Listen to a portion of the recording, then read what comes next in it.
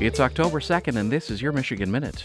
Most states have only one Capitol building, but Michiganders should know that this is one more area where Michigan sits above the rest.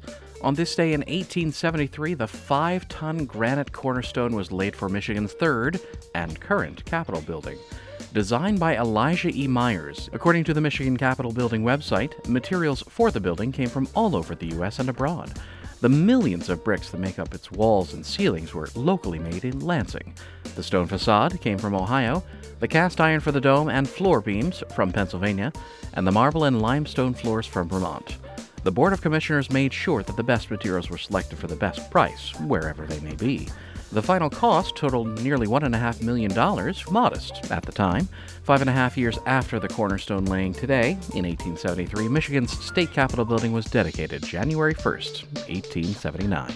And that is your Michigan Minute.